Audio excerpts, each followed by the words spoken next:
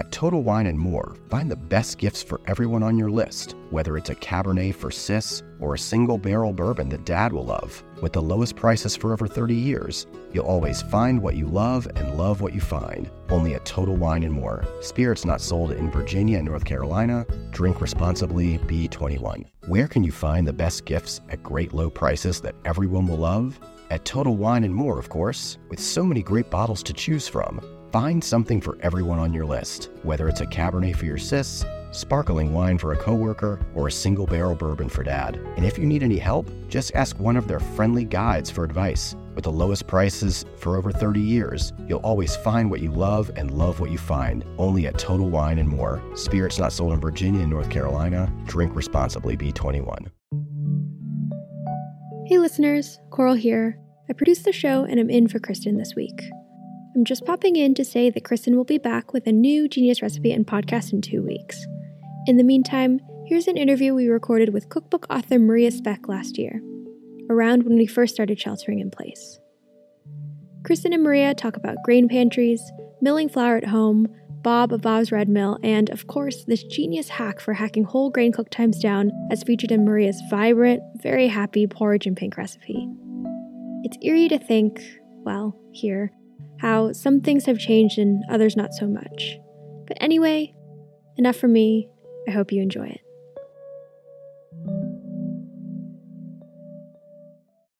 Hi, Kristen. How are you? Hi, Maria. I'm good. How are you? I'm good. I'm good. Where are you right now? I'm in Cambridge, in my house, in my office, actually. And, so I have a little corner now, which we've set up for this occasion. And, I'm an introvert. So for me, not much has changed. I'm a writer. I'm immensely grateful right now that I feel quite safe right now here in the house. And oh my God, I can't tell you how grateful I am right now, because I feel like I've always been ready for COVID with my grain pantry. It sounds really silly, and I don't want to be disrespectful because people are suffering a lot. But basically, if you have whole grains at home, they last forever. Is it wheat berries, rye, whatever? And you can do a lot of things with them. I'm also working actually on a whole grain baking book, and I do fresh milling. And so if you have a grain mill at home, you just mill the flour and you have the most amazing food at your fingerprints, right? And grains are also very affordable and they're very nourishing. And in my dreams, I wish everyone had a small grain mill at home. That's my dream. Right. So when the stores are out of all-purpose flour for who knows how long, if you have other types of grains at home and you have a mill, then you can make flour anytime. And a lot of times the grains that you're working with would not be the ones that are totally out of stock. Absolutely not, because grains last whole grains last forever. I have some grains in my pantry that have been there for years. If you store them in a cool, dark place, they're totally fine, right? And typically also now, more in the past few years in America, we have this beautiful movement also about local grains. So for example, I'm a part of a local grain share, which is similar. You're supporting basically farmers that once a year you pick up as many pounds of grains as you think you will need, and you store them, and you're all set. One thing though that maybe intimidates people about whole grains and about ancient grains, and that you can dispel in your work, is the notion that they always have to take a long time to cook. And this technique is definitely a really good example of that. And I was actually just looking back at my notes because I had written about a similar technique that you use for polenta, so that polenta cooks much faster if you start it in the morning or the night before you want to cook it. And I noticed that you said that you made that polenta recipe based on your favorite technique for steel-cut oats. So that obviously leads to the question, where did the inspiration for this steel-cut oat recipe come from? That's a great question. So when I cook steel-cut oats for 30 minutes, my stove is a veritable mess. I'm just not able to get the temperature right, even though you think after all my life cooking, it just always boils over. And that's actually what inspired the first recipe. Because I was just totally helpless. I love steel-cut oats, and they were always boiling over. How was this for you when you make steel-cut oats?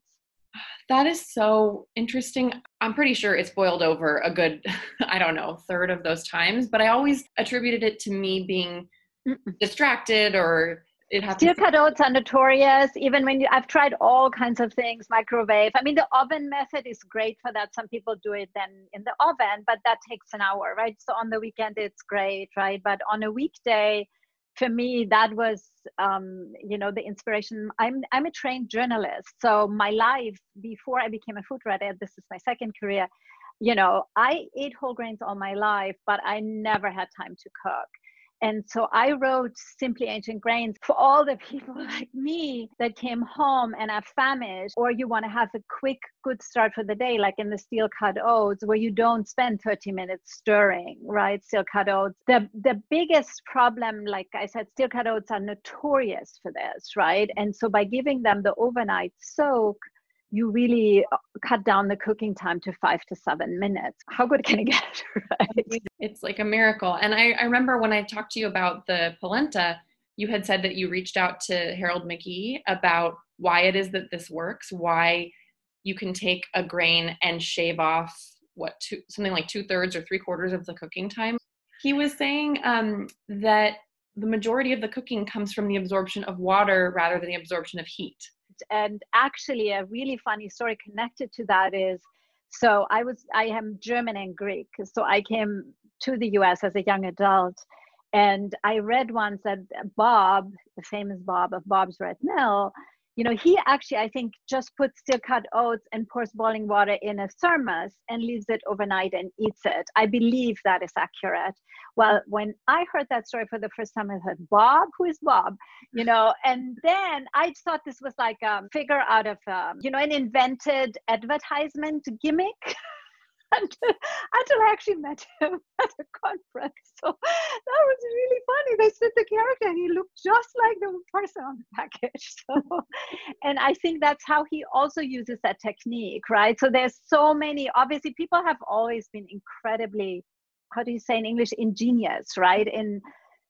We're all busy. We're not the first generation that's busy. I mean, if I think of my mom, my Greek grandmother, they had no laundry machines. They had no dishwashers. We think we're busy. And right now, obviously, we're falling apart for so many reasons. But, cooking food fast has always been important. And right now, I feel like comfort food is great, but we also want to eat well.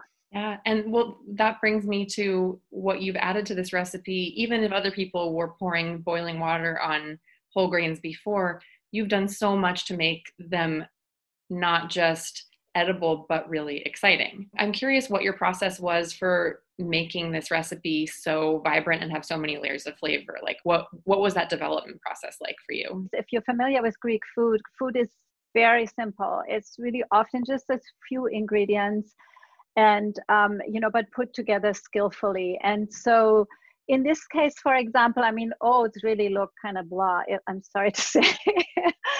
I love steel cut oats, but they look like brown blah, right? So one day I said to myself, I saw some frozen raspberries and I'm like, oh, and I have those in my freezer year round, right? I have berries in my freezer. It could be frozen raspberries. They just look great because they make it pop pink.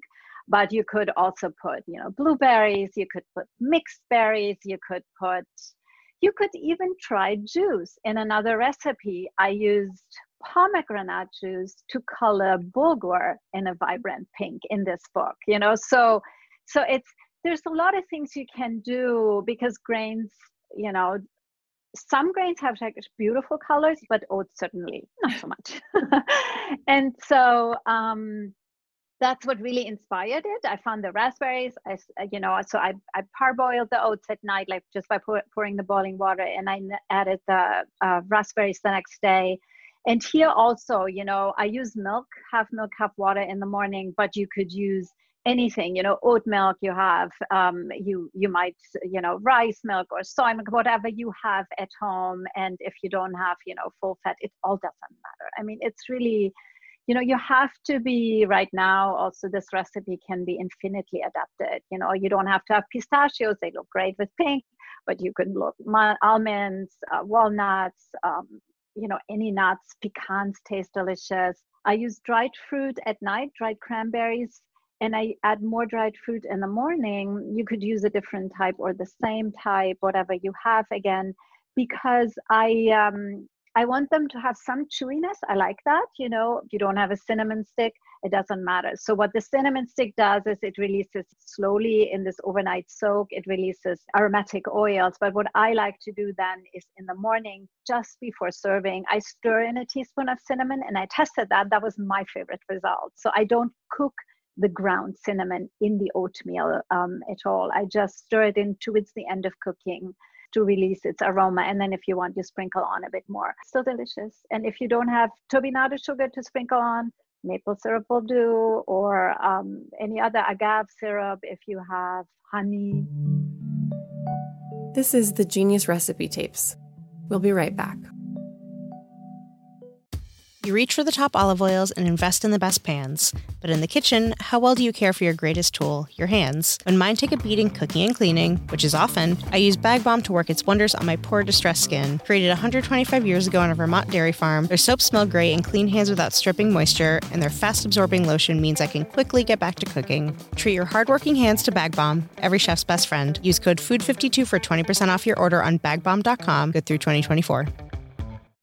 You reach for the top olive oils and invest in the best pans. But in the kitchen, how well do you care for your greatest tool, your hands? When mine take a beating cooking and cleaning, which is often, I use Bag Balm to work its wonders on my poor, distressed skin. Created 125 years ago on a Vermont dairy farm, their soaps smell great and clean hands without stripping moisture, and their fast-absorbing lotion means I can quickly get back to cooking. Treat your hardworking hands to Bag Balm, every chef's best friend. Use code FOOD52 for 20% off your order on bagbalm.com, good through 2024. Yeah, that's such a good point. I hadn't really thought about the fact that there's only 1 tablespoon, maybe 2, of sugar in this. No, this is really, all my work is like this. Like I said, I basically always want the food to talk for itself, but I've given all the food also to kids because kids are brutally honest, as you probably know now. And if kids don't eat it, I never put it in the book. I have all my baked goods, pizzas that I'm developing right now. If the kids don't touch it, or if they're kind of, then out. The food has to be tasty. And that's what inspires me. And I think, again, now even more than ever, we can do with very few ingredients. We can have good food on the table. We have to try. We have to just try our best. You have made the most exciting looking and tasting bowl of oatmeal. And so I'm not surprised that kids like to eat it as well as adults. And all of that without dumping in a ton of maple syrup or brown sugar like I usually do. I love also the part that you have to chew grains, because I find that it really centers me. It reminds me that I'm eating. That is very true. And there's so much happy distraction in a bowl like this with all the textures that you've added with the dried fruit and the chopped nuts and the yogurt and all these different contrasting feelings in a bowl. I feel like because we can't go out and explore right now, I am finding a lot of comfort in cooking new things. It's really, really, really easy to get in ruts and just make the same quick thing, especially because we don't have a lot of time. But I don't know. I feel like I'm getting more life out of my cooking. That is also something I learned from my Greek mom. And I mean, Greece has always been a very poor country. It's become also has, lots of issues since the financial crisis. But food has always been central for people, even when they were poor, and just with the few things you have to cook, to try, because it really is the one moment in our day around the table when we can actually come together. And if the food then looks nice, it has some color, I feel like if it's a little bit sensual, that's also, I find that makes me happy then, right? Like, that's good for the soul too. So basically your recipe is more of a general template and just really a list of ideas also of things you could do with this basic technique. You can infuse spices and dried fruit at the beginning, but you don't have to necessarily. You can use all of these different toppings and things that you cook in. And you could go savory. Instead of the cinnamon stick at night, you add a bay leaf, and maybe some peppercorns. And then the next morning, you could add spinach from your freezer, or green peas from your freezer, or artichokes, why not? And then you would top it with some Parmesan or any cheese you find in your pantry, feta, blue cheese, grano padano, right? Like all of this, something you want something really umami. If you're vegan, you could just add a little bit of soy sauce. That also brings out the umami in the dish. For herbs, you use any herbs you have. I love dried herbs. They can be wonderful. A fried egg on top or fried tofu. I mean, so this recipe, actually, you can take in any direction. It's really the technique that matters. And that's actually a great thing right now for all of us. We're learning. When you know the technique, you run with it. You could make this a different way every morning and never get bored. I like that. So. One more question specifically about the steel cut oats. What are the other grains that you would recommend using this technique with? I know you said that some worked in your testing and some didn't. Are there any off the top of your head that you think would also work well if people didn't have steel cut oats? So I have tested it with a number of grains, right? At some point, you also simply, as a food writer, you run out of capacity of how much, because you can never test things once, right? You have to buy at least 3 different grains from 3 different stores. And so that, at some point I had to stop, I became a little obsessive. And so it worked consistently with amaranth, which is a great gluten-free grain, which is also beautifully creamy. Again, you don't need to use exactly the same ingredients, but the idea, the concept is the same. You make basically here, this is then a gluten-free porridge with amaranth, same technique, boiling water at night, and then just a few minutes in the morning where you finish cooking it. The nice thing about black rice, I love it. It's a very special rice that was reserved for the Empress of China because it turns this deep purple when you cook it. And so I've always been fascinated by this rice. Cooks much faster than brown rice in about 25 minutes. So if you see it somewhere or you can order it online, black rice is beautiful. And also visually, again, it makes, I feel like when it looks beautiful, it makes us happy. So I used it in the shortcut polenta that you mentioned. It's, for me, my life is all about good food fast. I need good food, usually very fast. See, once you know these tricks, you won't need my book anymore. Because, you become creative. We are like that. We humans, we're like, oh, that's what you can do. I can do that. So it's, the book was really written to inspire people to try something a bit faster, like to try grains faster. Well, we'll always need your book for inspiration.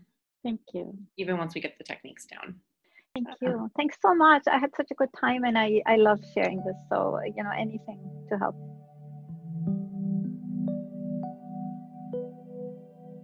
Our show was put together by Coral Lee, Emily Hanhan, and me, Kristen McGlory. If you like the Genius Recipe Tapes, take a minute to rate and review us. It really helps. See you next time.